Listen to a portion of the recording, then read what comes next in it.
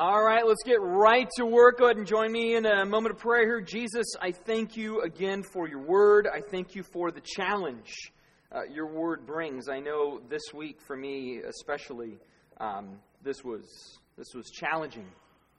And I pray that in this we will be able to discern what it is you call us to. And in that, though, realize that it is by your grace that we will be able to accomplish these things. And Jesus, that puts things in tension for us because, again, it's very hard to say, by grace, here's what we are called to. Because we go, well, wait, doesn't grace forgive? Well, we know from this great book, the book of Titus, that grace empowers, grace strengthens, grace gives determination, grace gives a sense of priority. And I pray for all of those elements of your grace to really drive us today. So we look to you to teach us and to show us and to guide us in all grace that plays out in true godliness. Not godliness that is simply duty-bound, but a godliness that delights in what you have to say to us. A godliness that delights in worshiping you in all that we do. So we look to you now. We ask you to teach us in your grace, in your name. Amen. All right. Well, we have...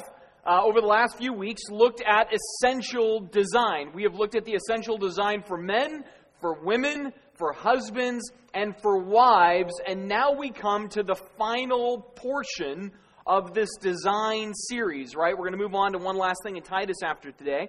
But we come to this last stage, which is essential home. Essential home, also known as, does Jesus live with us or only visits? Ow. All right, so this one, probably more than the others, I found to be the biggest challenge. I think a lot of people, when we went into this, thought, oh man, Matt's going to have an interesting time when he deals with women and wives because he's a dude, and he, might sound kind of chauvinistic, or might sound pushy, or might be too laxed and doesn't want to pick a fight with his wife. Whatever it is. So what's he going to do with that? But really, for me, I found the toughest one to be this topic because, for maybe a variety of reasons, but one of the big ones is when I look at this, I see that in my own life, I'm not what I'm supposed to be. Right? I can honestly look and go, hey man, there's a lot of good things about my home, but there's some things I don't do so well that I know Jesus wants me to do better on. And so just the personal confrontation that goes on in preparing something like this is very, very challenging. So I let you know that as we go through today, I'm not coming to you from an ivory tower beckoning to the masses saying, here's what you should do because this is what I do. What I'm saying to all of us is, this is what God calls us to. And in that, again, like I was praying just a minute ago, it's by grace that we should accomplish that. But we're also going to be confronted by what it is Jesus wants us to accomplish in our homes. So that's one reason it makes it hard. I think another thing that makes this topic a little bit challenging is just the topic of parenting that's going to come into some of this. Parenting is a weird deal. I want to say for the record, parents are freaks, all right? No, we are jacked up, bizarre freaks. We are freaks when it comes to just even like parenting styles. We kind of find ours and then we look at other people's style and we're like, oh, it's too bad she does that, right?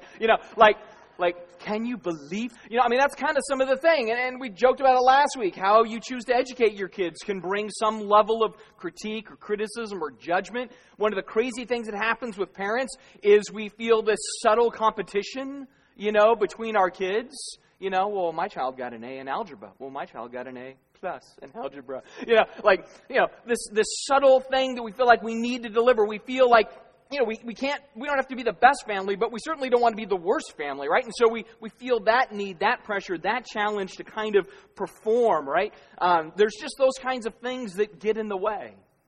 So we can be a little bit sensitive as parents as far as when we start to deal with the topic of parenting. I think a third thing that makes this challenging is the fact that in, the last handful of decades, life has changed dramatically. And so figuring out how you bring kind of the principles of biblical parenting into real life environments becomes a bit more challenging. You have to figure out how to apply at different levels. In fact, here's a great example of this. Let's bring up this first picture here. This was life in the 50s, right? Now you bring up life today. It's changed, right? Just a bit. And what's crazy about this picture is the bottom one is actually a marketing campaign for Frontier Communications. Like, this is why you want our service, right? Like, I'm like, really? That's the big idea. But on top of that, what's weird is the older people in the room right now are looking at that top picture going, oh, that was so great. That was the way it used to be. It was so awesome. Man, we've missed those days. Where there's younger people looking at the same picture going, that would be horrible. Like, did you actually have to turn the page by hand? Or,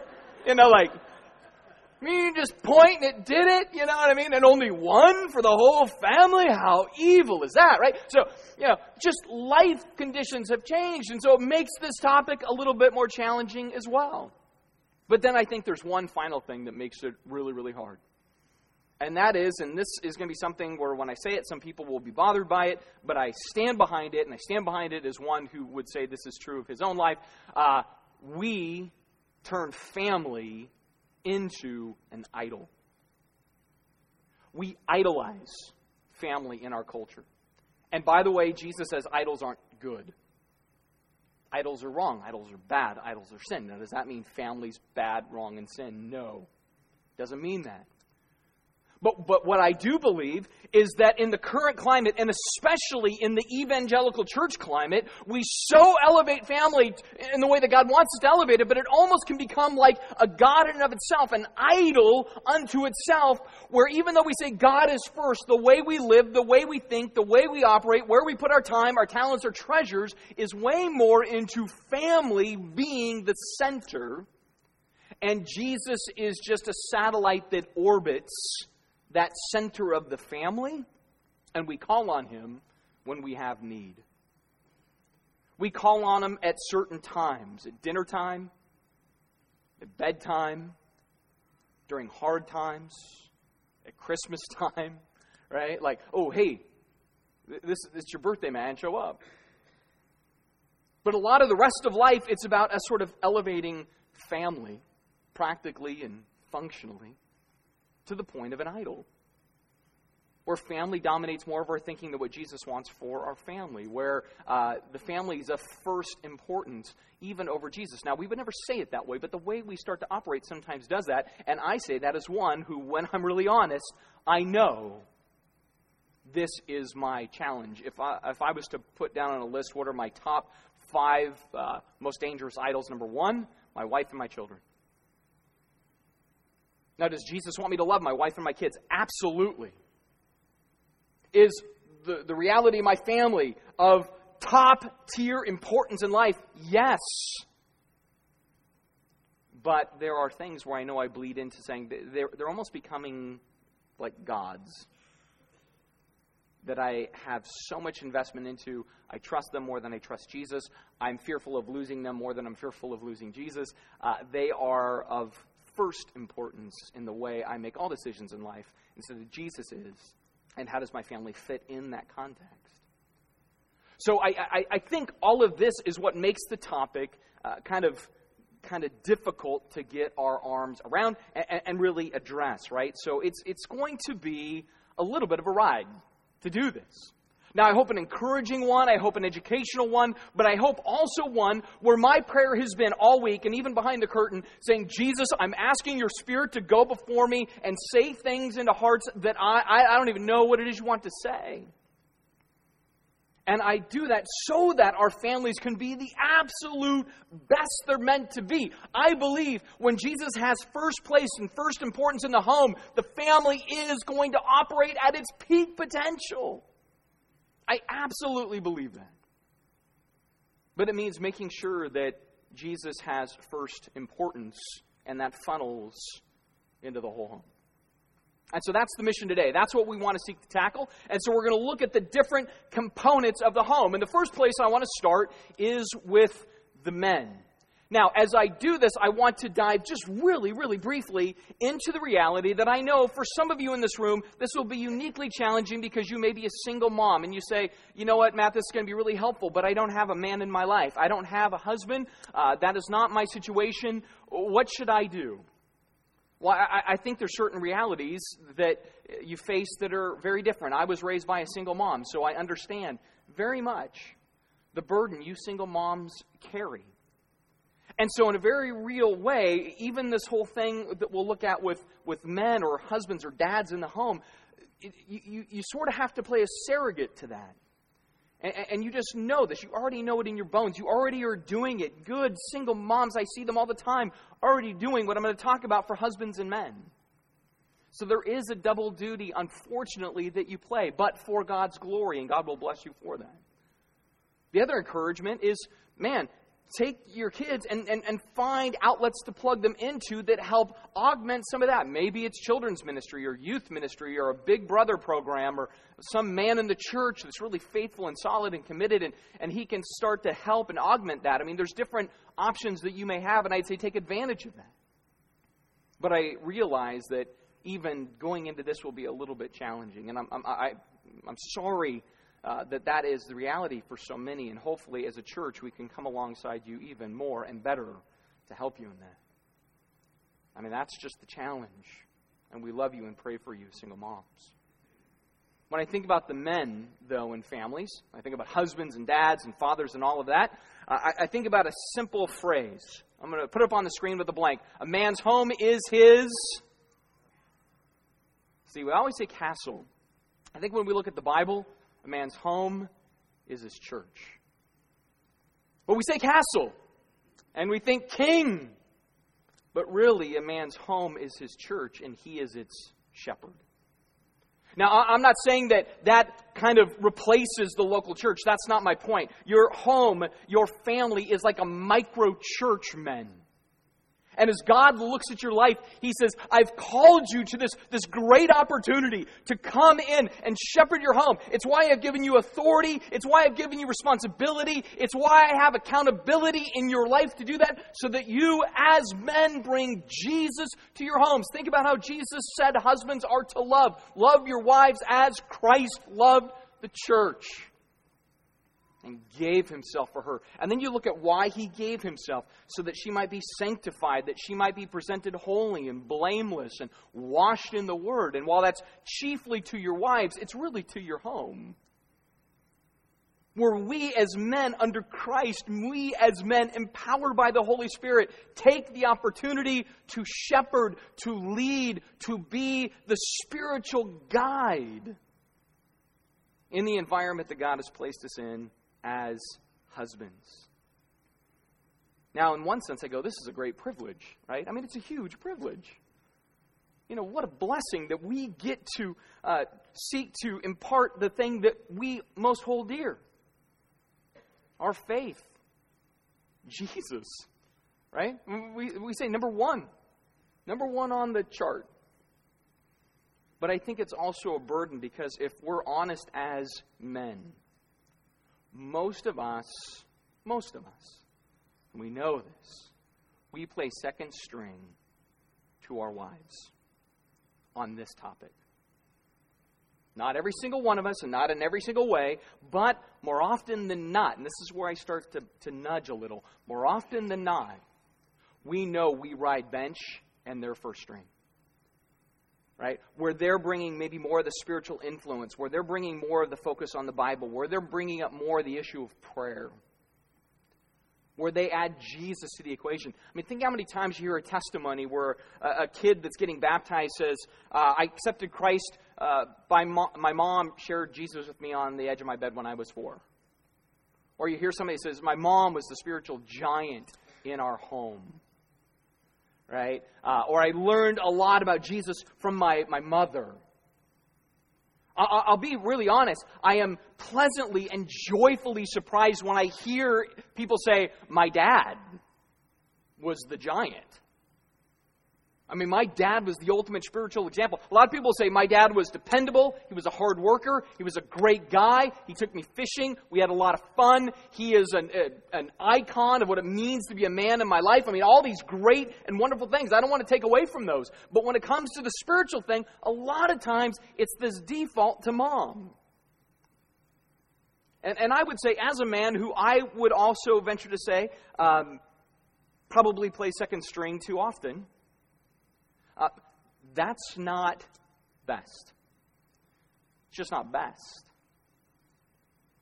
Right? Now, that doesn't diminish anything about wives and moms at all. What I'm talking about is elevating what we do as men.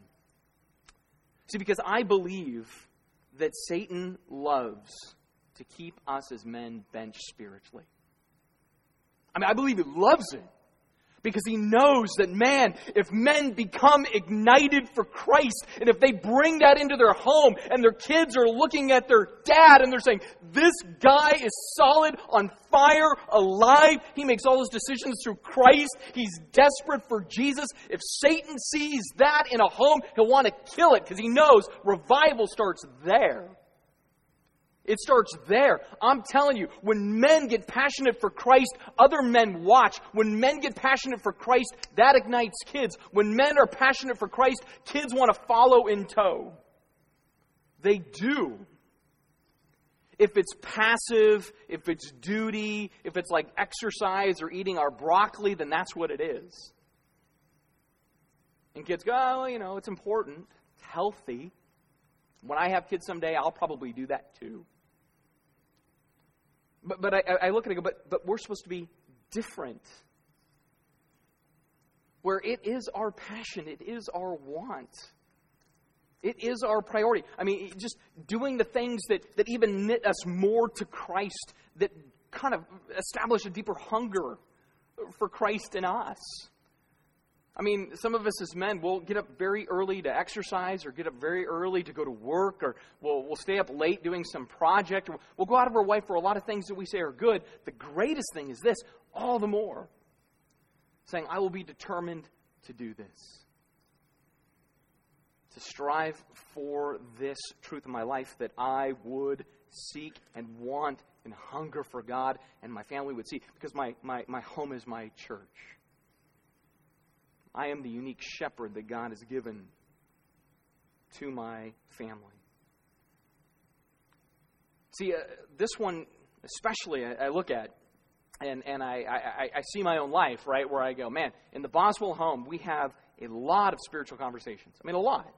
We talk about the Bible a lot in the Boswell home.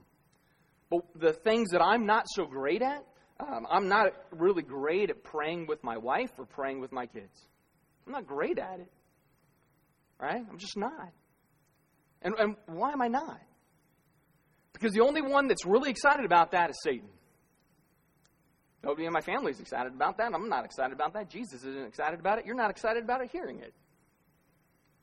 Right? Satan goes, oh, that's all. Keep that going. So why don't I do this more? Right? So it's just things like that going, how do I, make sure to push that more? In all of our lives, there's going to be different things that we push, but I'll tell you this, when it's on, when it's right, when I am focused spiritually in my home is at its best. I mean, I just know it. It sets a tone that is so different. When I'm down and worn and I'm thinking way too worldly about spiritual things and I'm just trying to manage life, the tone of my home is just not great. But man, when I come home and there's a focus, and spiritually it's the big idea, and everybody is kind of syncing up together spiritually. Man, that is bliss. That is happy. And that's as it should be. And so as men, we take seriously, my home is not my castle, and I'm not its king. My home is my church, and I am its shepherd. I function as the glue, the tone setter, the one that has authority, yes, and accountability to bring Jesus to that environment. And I hope in this, it's not that men are going to go, now you're making me feel guilty, man. Like, hey, get on to the funny stuff. No, this is, it's like, this is the best of the best. If you go, man, I want my family to be the greatest family ever, then this is the first primary thing. First and primary. You may go, well, it's hard, it's not my thing, it needs to be your thing, and you figure out other hard things, we figure out this too. Right? Because those are the things I do. Well, I'm tired, it's this, it's that, wah, blah, excuse. I mean, that's what I do in my own life, and then I recognize that. Right? So again, I don't come as one that's mastered it. I come as one who wants to be under the master figuring it out. I see the priority, because a man's home is his church. What about a wife? What about a woman? It's a little different. I'd say a woman's home is her garden. A woman's home is her garden. I'm not sure how many of you know Ruth Bellamy, but she is the Uber gardener of Duval. She might as well be considered the honorary gardener of the city. All right? So, I mean, phenomenal. Green thumb. Goes at it all the time. And you know, I go down Cherry Valley Road. I live out that direction. So I pass her home often. And she has a very large garden out right there kind of in the front next to her house. And every time I go by there in the summer, I'm amazed because, I mean, it's beautiful and well manicured. And you know that somebody is really invested into that. But one of the things that always marks me as I look, and there's no weeds and everything's well tied and well pruned and all the soil's just right and everything else. And I bet probably 70% of the time I drive by, Ruth is a member of the garden. All right? She's just in it. She's doing the work. She's weeding. She's pruning. She's tying. She's cleaning. She's making sure it all goes well. In other words, she is making sure deterioration doesn't happen as much as she's coaxing out the beauty of the garden. Right? She has to do both all the time. Pulling and pruning and shaping and seeing its beauty. And we all drive by and go, wow, what a great garden. We can all appreciate it going 25. Right? And we see it for 7 seconds maybe. Right? And that's great, but what it takes for that is a lot. It's a lot, right? And I think that's just like moms. I know for moms in the home, it's a lot. I get it. It is. And sometimes as it's a lot, it's not always well appreciated. There's no paycheck tethered to it. There should be, right? I think so. Matter of fact, I've said it often. I think my wife has a tougher job than I do. Right? Especially when our kids were younger. We would wake up. The kids would all be screaming, crying. I'm hungry. I need a diaper change. And then Daddy needed to go to work. Right? So, you know, like Daddy goes to work and then she's got that tough job. But then as they become teenagers, the job isn't any easier. It's just different. Right? Like if you have daughters, they get all kinds of emotions. Woo! You know, and so you got that, and you got your sons, and that's a whole thing in and of itself, you know. And so it's a challenge to always be a mom that's gardening the home, but it's God's calling. In fact, it says in Titus 2, 4, and 5, train the younger women to love their husbands and children, and to, it says, work at home. Now, here's what I'm not going to do. I'm not going to get into how that's accomplished. That's not really my big idea. So if somebody says, so what are you going to say about career women versus working women versus stay-at-home women? I'm going to say it's not my issue. I mean, really, that's not the primary issue that I have here. It's not how you do it. It's simply that it's occurring. Right? That the home is the number one priority under Christ as a wife and mom. How you choose to manage that, that's between you and Jesus and your spouse and all of that. But it's just saying the big idea is that, right? That you tend your garden well. And part of that is just leveraging your time, right? Leveraging it well. So, you know, again, because there's a risk, because some people could look at this and say they need to keep their home or manage their home well or whatever terminology your particular version uses. And they'll say, so you need to have a spotless home and everything perfect, and that fulfills what the Bible says. No, it doesn't say that. Because there are some who will make sure they have just this perfect, pristine, almost like it should be in Washington, D.C. and that be free of charge, right? Your house, right? Like, you know, like it's just a museum. But at the cost of joy in the home, at the cost of when your husband comes home, that it's like a happy environment. It'd be like, I worked all day. Yeah, go to bed. Or, you know, that's not good.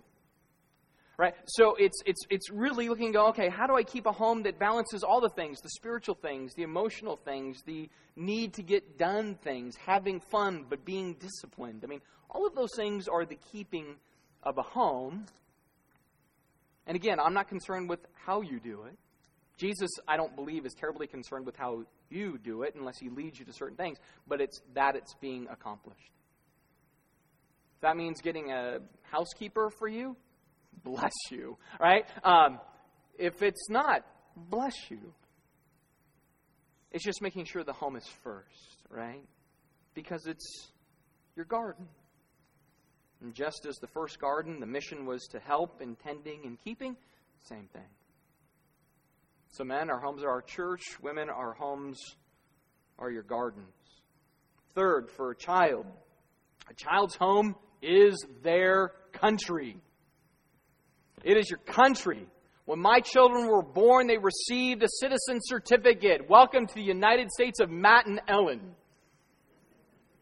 We win. All right, so,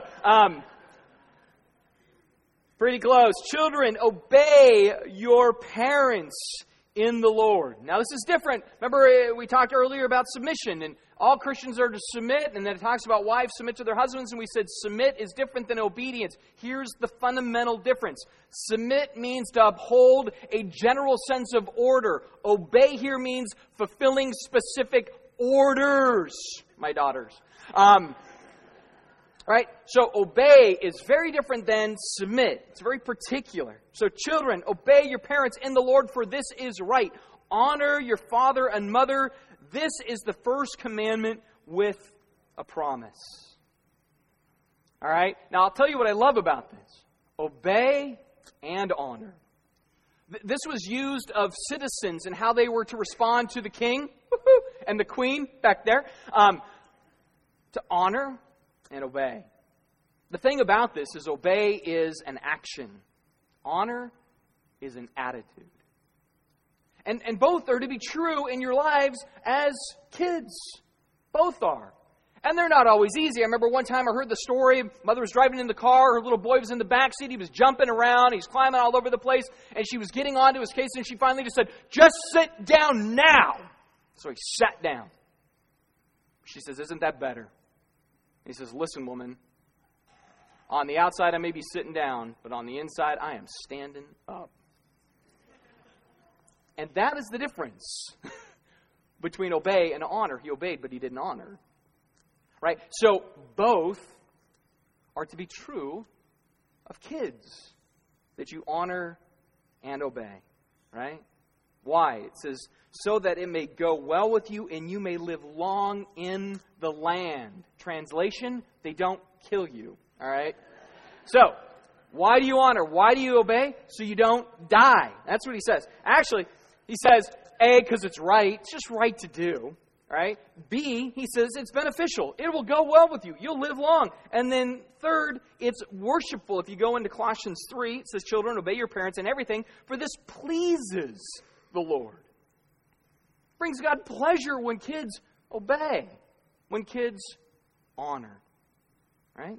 And that really should be the heart that you have. And not just younger kids, not just kids in our home. Even as adult children, it should be the same thing. We have adult parents and we're out of the home and everything else, but still the heart should be to honor them. Obedience changes once you've kind of left and cleft and all of that kind of thing. But still the heart should be, I want to honor my parents. Right? To show them this sense of worth because of who they are in my life, who God has made them to be. And of course, with the younger, obey and honor is God's way of blessing you. And so we've dealt with moms, with dads, with kids. All of that comes together in the home. The home and the home dynamic. And what is the home dynamic? Well, our homes, in a lot of ways, are to be like seminaries, which already sounds super cool, doesn't it? Seminary, nothing like that. All right? Here's what I mean by how our homes are to be like seminaries. They are establishments of teaching the things about God. That's really what a seminary is designed to do. You don't go to seminary and learn geometry. You go to a seminary and learn theology, right?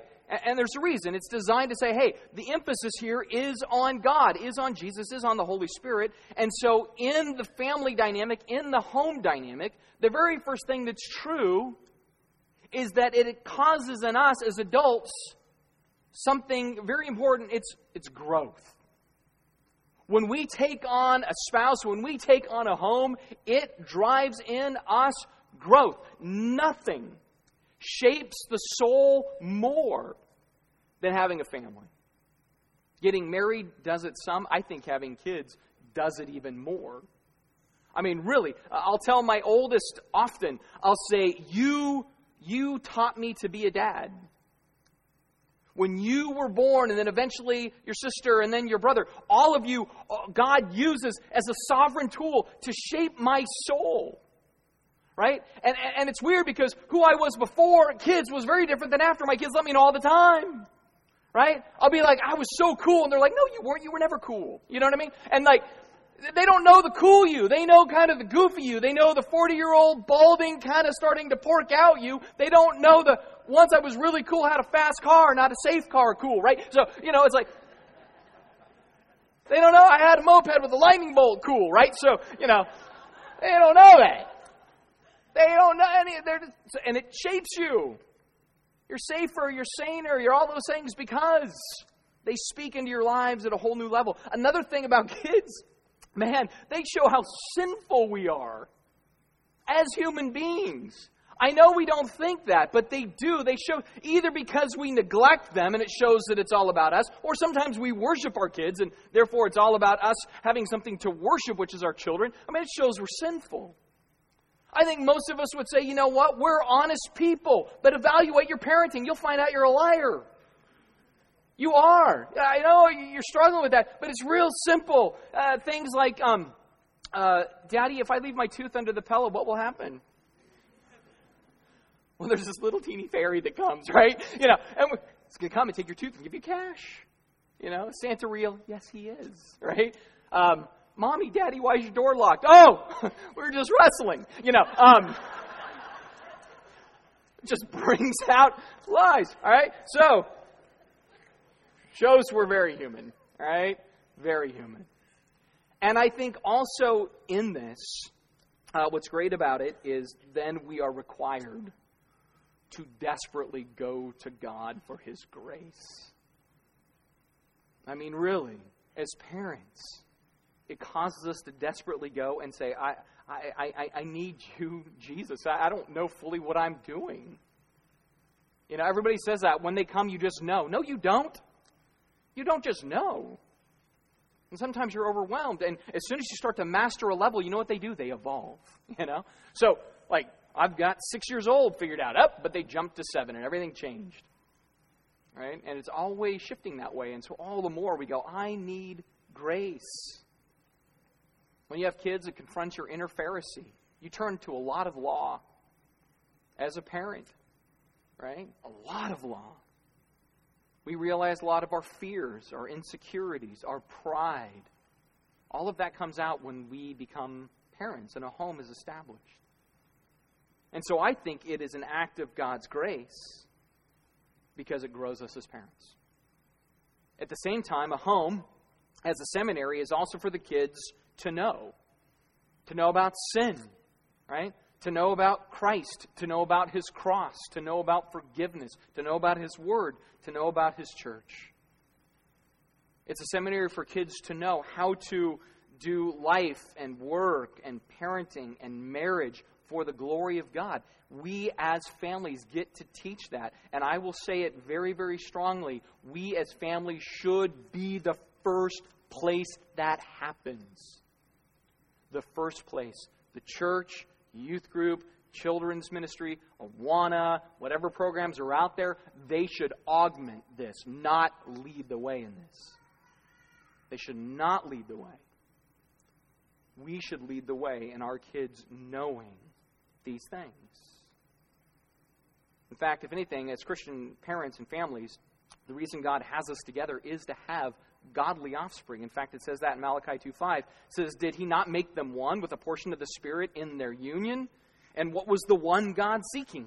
godly offspring. This is why Genesis 1 and 2 happens. He brings the two into one and he says, go, be fruitful, multiply. And what he wants in that is godly offspring. And what makes a godly offspring, a godly child? I bring us back to Titus chapter 2. It says, for the grace of God has appeared, bringing salvation for all people, training us to renounce ungodliness and worldly passions, and to live controlled, upright, and godly lives in this present age, waiting for our blessed hope, the appearing of our glorious great God and Savior, Jesus Christ, who gave himself for us to redeem us from all lawlessness and purify for himself a people for his own possession, who are zealous for good works. What makes a godly kid? That passage there. That's the passage. See, when our kids are born, they're born as one of two potential things.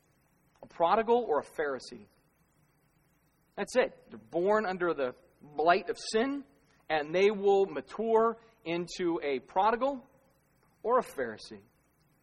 Unless something is there to fill in the gap. And the gap is the gospel that needs to be placed in there. So when we think about, well, how do you raise a godly kid? And people go, well, you spank them. That's how you get a godly kid. Right? You spank them. Others say, no. You educate them. You love them. You inspire them. You empower them. Sound like George Bush.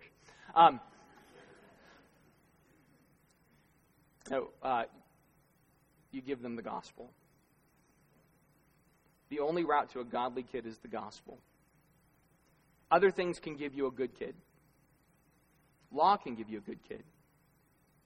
Spanking them can give you a good kid. Honing them can give you a good kid. Inspiring them can give you a good kid. It's not going to give you a godly kid. Only the gospel makes godly kids. And so in our homes, as seminaries, we bring gospel. Right? We bring the seminary of grace. We bring the message of Jesus. We make sure they hear it often. We make sure they hear it in all sorts of varieties and contexts. We make sure to point them to Jesus in all things that happen. When they do something foolish, you point them to Jesus. When they do something worthy of praise, you point them to Jesus. When you have all opportunity, you point them to Jesus. That's what we're really called to do. Matter of fact, you see that in Deuteronomy 6 when God is talking to the Israelites. He's like, teach them when they sit down, when they rise up, when you're walking, when you're hanging out. Teach. But teach from the platform that it's real. Don't teach from the platform of just religion. We must know this Jesus to impart him. We must dwell with this Jesus to really give him well. And so that's what we want to do. In fact, as Paul gets into this more in Ephesians chapter 6 and also in Colossians chapter 3, he says, Fathers, do not provoke your children to anger, but bring them up in the discipline and instruction of the Lord. He has a similar thing in Colossians 3. He says, Fathers, or probably realistically in Greek, parents, do not provoke your children, lest they become discouraged. Now, the first thing here, bring them up in the discipline and instruction of the Lord. That's to do with what we teach. Right? I mean, what do we really impart to them? What do we give to them as parents? This is what it is, the instruction idea of the Lord and teaching it in this way. The discipline part, man, that's just good, solid stuff about Jesus. That's doctrine and appreciation of the gospel, of the Bible, of the church. I mean, let them know the truth. Make sure this book is a book they see with you often and with me. Right? They go, man, my parents are parents of the book. And the Jesus of that book. Right? That's the idea of discipline here. It's not discipline like we think as far as chastisement or spanking or making sure they're orderly. The word here really is this idea of doctrine. Instruction is then pack them full of that. So know the truth and make sure it's packed in fully. And on this topic, I look at this and I go, man, it's really important we get this because everything starts with a principle. And once you have a principle, then you put inside that principle all the details that reinforce the principle. But if you get the principle wrong, you're going to pick all sorts of details that reinforces a wrong principle. It makes a mess. And sometimes, especially in Christian parenting, the challenge is the fact that we overlook sometimes the big idea when it comes to us and our kids. And I know this is something that I have struggled with historically, and I think God has had my attention on more in recent years.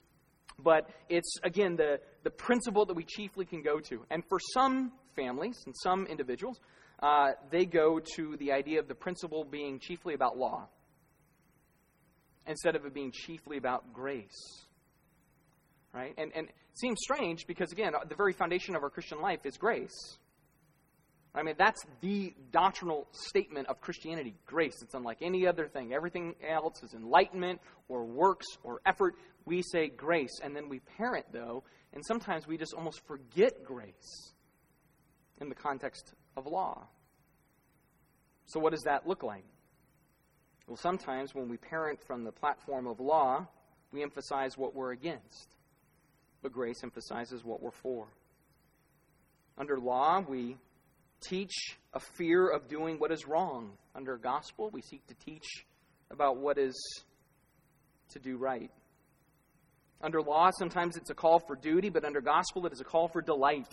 Under law, we'll say, follow God, but under gospel, we'll say, desire God. When they break the law, under law, they'll see anger. Under gospel, they'll see grief. Under law, we seek behavior, but under gospel, we seek belief. Under law, there might be chastisement. Under gospel, there's correction. Under law, the parent seeks to win. Under gospel, the parent seeks to win over. Under law, we seek to make a point, but under gospel, we strive to make a difference. And the reason is simple. Law, according to the law, is designed to enslave. And the gospel is to liberate. That's the difference.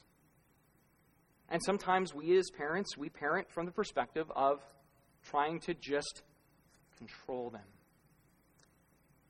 Right? To shackle them. To keep them from. The gospel says, I want to take you to. And so we have to confront those things at times. Sometimes we don't parent in the law-gospel distinction. We parent in the good versus godly distinction. And if we parent and we say, I want to have a good kid, we'll focus on them being responsible. A godly kid, we'll focus on them being worshipful. A good kid will want to make sure they're good in school, but a godly kid, we want to make sure they witness in school. A good kid is well-liked, but a godly kid lives well. A good kid could stand out, but a godly kid will stand up. A good kid serves the community. A godly kid shares Christ. A good kid, we think, well, what would others think? But a godly kid, we think, well, what would Jesus think? Now, with that list, I'm not saying the first ones are bad at all. Not a bit. I think they're all good things. Serving the community is good. Being responsible is good. Good in school is good. Standing out is good. That's all good. It's all good. What it ultimately comes down to is motive. Motive. Do I want my kid good for Christ's sake? Well, then that's godly. But if Christ doesn't really enter the conversation or the equation or the expectation or the focus, if I put a lot of place on performance and academics and athleticism and other extracurricular, but I'm not lodging it with for Jesus, for God's glory, as an opportunity, then it's just good stuff. Good isn't bad. Good's good. But good isn't necessarily godly. And that's the difference. That's the difference. It really does come down to what we emphasize, which is why Paul says, of the Lord. Right? The discipline and instruction of the Lord. Other things are discipline and instruction of our culture, of being an American, of being a good citizen. Not bad things. Good things. But if we want to emphasize the godly things, the right things, then he says, man, that's in the Lord. And that's what we want to strive for. The why is everything. The why is everything. I mean, think about what Jesus dealt with when he came to very good people. Pharisees were good people. The religious establishment were good people. But he says in Matthew 15, these people honor me with their lips, but their heart is far from me. In vain they worship me, teaching as doctrines the commandments of men. They were good people. but they weren't godly people. They weren't worshipful people. You see something similar in Deuteronomy 28. God tells Israel, all these curses will come upon you and pursue you and overtake you till you are destroyed, because you did not obey the voice of the Lord your God to keep his commandments and his statutes and his commands. He says, these shall be a sign and a wonder against you and your offspring forever, because you did not serve the Lord your God with joyfulness and gladness of heart because of the abundance of all things. How strange. He says, it's not just enough to just obey. He says, I want you to have joy and gladness of heart in that. That's the difference between good and godly. I mean, again, the gospel makes us godly. Grace empowers us to be godly. Jesus deals with the church of Laodicea. He says, I know your works, you're neither cold nor hot. He says, I wish you were either cold or hot, but because you are lukewarm and neither hot nor cold, I will spit you out of my mouth. For you say, I am rich and I have prospered, I need nothing, but you don't realize that you're wretched, pitiable, poor, blind, and naked. Right? I know these are like really heavy things. You're like, oh man, all right, is it time? If it wasn't so important, I wouldn't make a big thing. But it's so important what we emphasize. And so we have to take stock. We have to take note and say, what is truly most important? That I have a good kid or I have a godly kid? That I have a compliant kid or a Christ-centered kid? The difference in those things are really just making much of Jesus versus much of everything else but. Right? And so that's where we do the analysis, and we kind of look at ourselves and go, man, what is the big idea? What's the emphasis? In fact, to highlight that, I have gumballs. Who doesn't love gumballs? All right, I mean, that's a great way to lighten it. We'll go straight to the gumball. So, what I've looked at here is I thought, okay, every gumball is a segment of time in our child's week.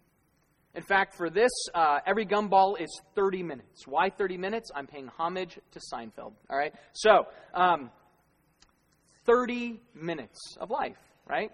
And so you look at the average kid's week. When I say average, I'm kind of averaging from kindergarten through senior. You take it all together.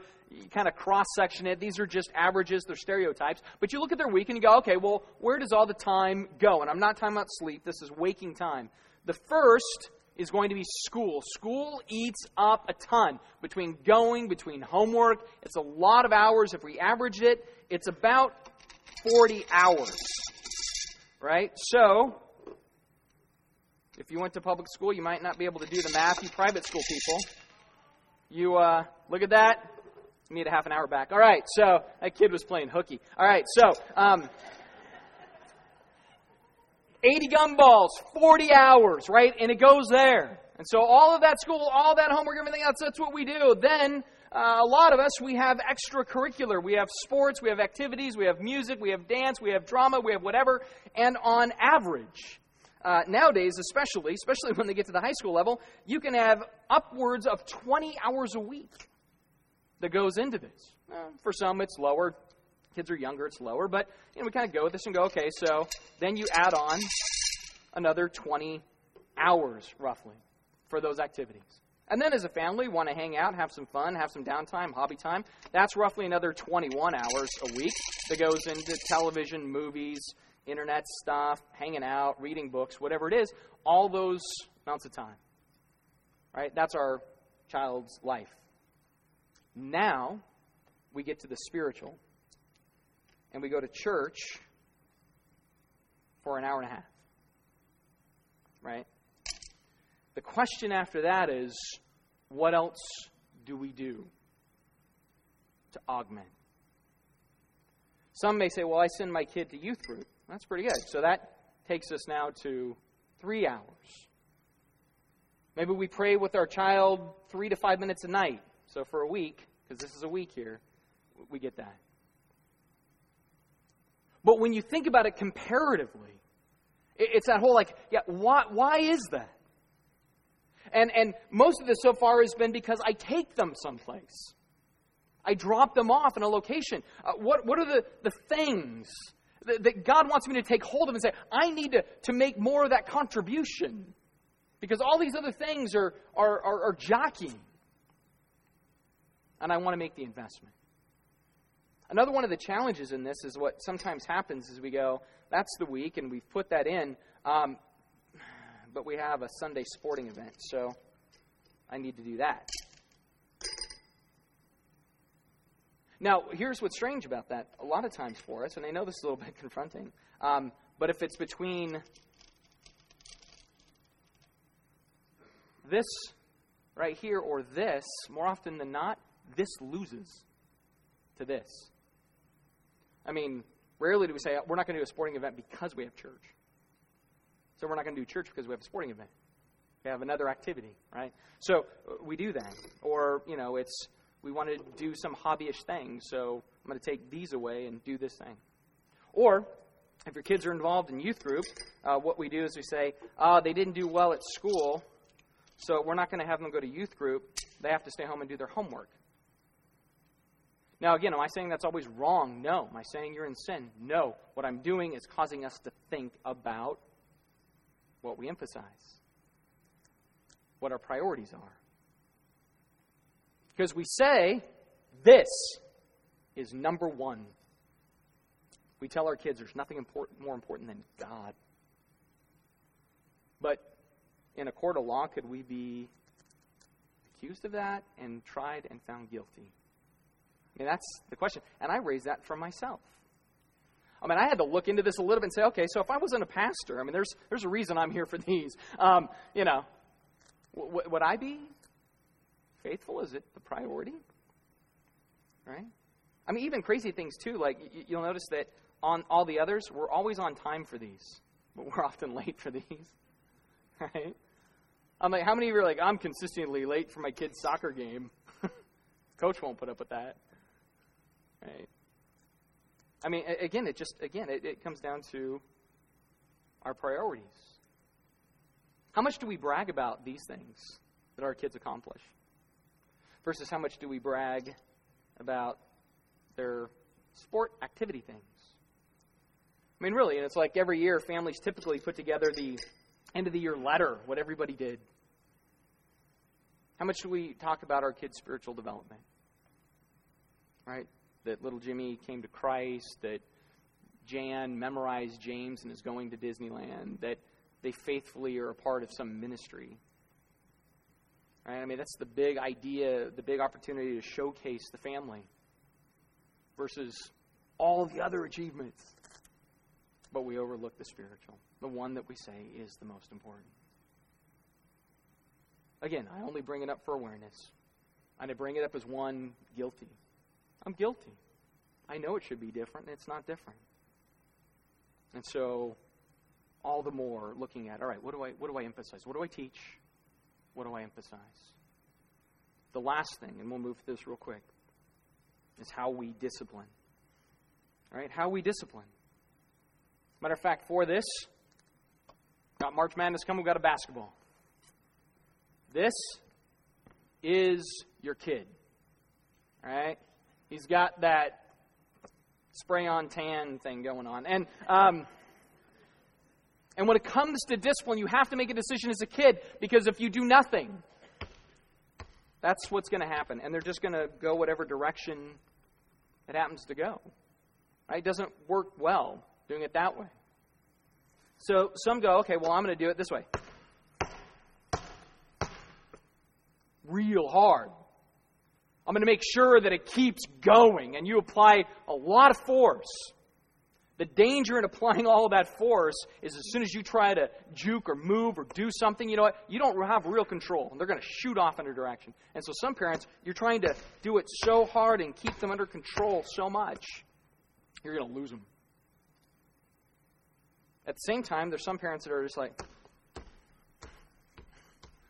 oh, gee. I mean, it's like, whatever. That's not good either. I want them to have their own freedom, find their own way, Bad call, I mean, you don't want that. So, in dribbling a basketball well, there's just this even pressure, right, that you keep applied to the ball. Just right in the middle. And that's really the way we want to discipline. When he says, do not provoke your children to anger lest they become discouraged. Right? Just banging on them is not going to do it. And some people think it is, like the more you lecture a kid, the more they're going to change. How about you come to my office for 3 weeks every day, and I will lecture you on your weaknesses. And we'll see how well you change, right? So, it's not going to work. There has to be this special place, right? And again, this comes down in part to how we do it, and how is right there. Don't provoke your children to anger, lest they become discouraged. Don't drive them, jam on them, lecture them constantly, let them know they're failing all the time. That is not going to help. But in this, we have to keep in mind also the why. And the why is better off being stated as the for whom. We don't parent our kids and discipline our kids for us, but for Him. For Him. We want to make sure it's for His namesake and for His glory. If we miss that, if it's not for Him and we're just trying to control their behavior, Satan can love that too. In fact, I remember I read a quote from Donald Barnhouse.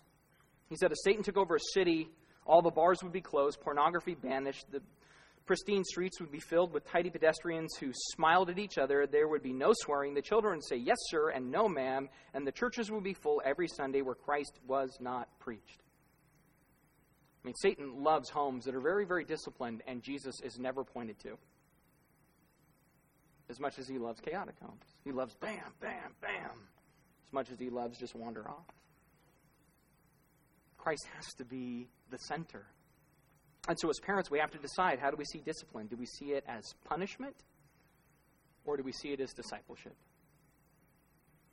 How do we see discipline? As punishment or as discipleship? The difference is simple. One is correction-centered. The other is cross-centered. One parents from the perspective of approaching it like a former child. This is how my dad did it. This is how I'm going to do it. And sometimes it has this air of superiority. I just know better than you. Now, as parents, I think we should know better than our kids. But you know how we need to approach it when it's discipleship-based? I am a fellow sinner coming alongside you as a sinner. And I am showing you the gospel. That's discipleship. The difference is even in intent and outcome. I mean, you think about discipline as punishment, for example. You know where it stops? It stops at the consequence. And at best, it stops with a demand for an apology somewhere. But when it's discipleship, it goes to consequence, and then it says, and do you know who paid the price for what you've done? Well, it's not you. It's Jesus. And it doesn't end with a demand simply for an apology. It ends with the idea of saying, you need to confess your sin, ask for forgiveness, repent. And in that, the last step is you're forgiven. Right? Bringing the cross. Bringing the gospel. That's discipleship. Not just discipline. And so, with all of that said, which is more than enough, I'm sure, the way we parent is with a very simple phrase, one we know as a church. It's all about Jesus. What we are as husbands, as wives, as young men, young women, kids, and homes. It's all about Jesus, right? Because Christian homes house Jesus. Let's pray. Jesus, I ask that your Spirit would come behind on this one and continue to do a work and continue to bring both grace and thought and evaluation. You know, my heart in all of this has not been to beat anything other than a drum, to make us aware, to explore ourselves and our lives, to look to your grace, to strengthen, to resolve, to heal, to enlighten. We love you. We thank you. We need you, Jesus, in your name. Amen.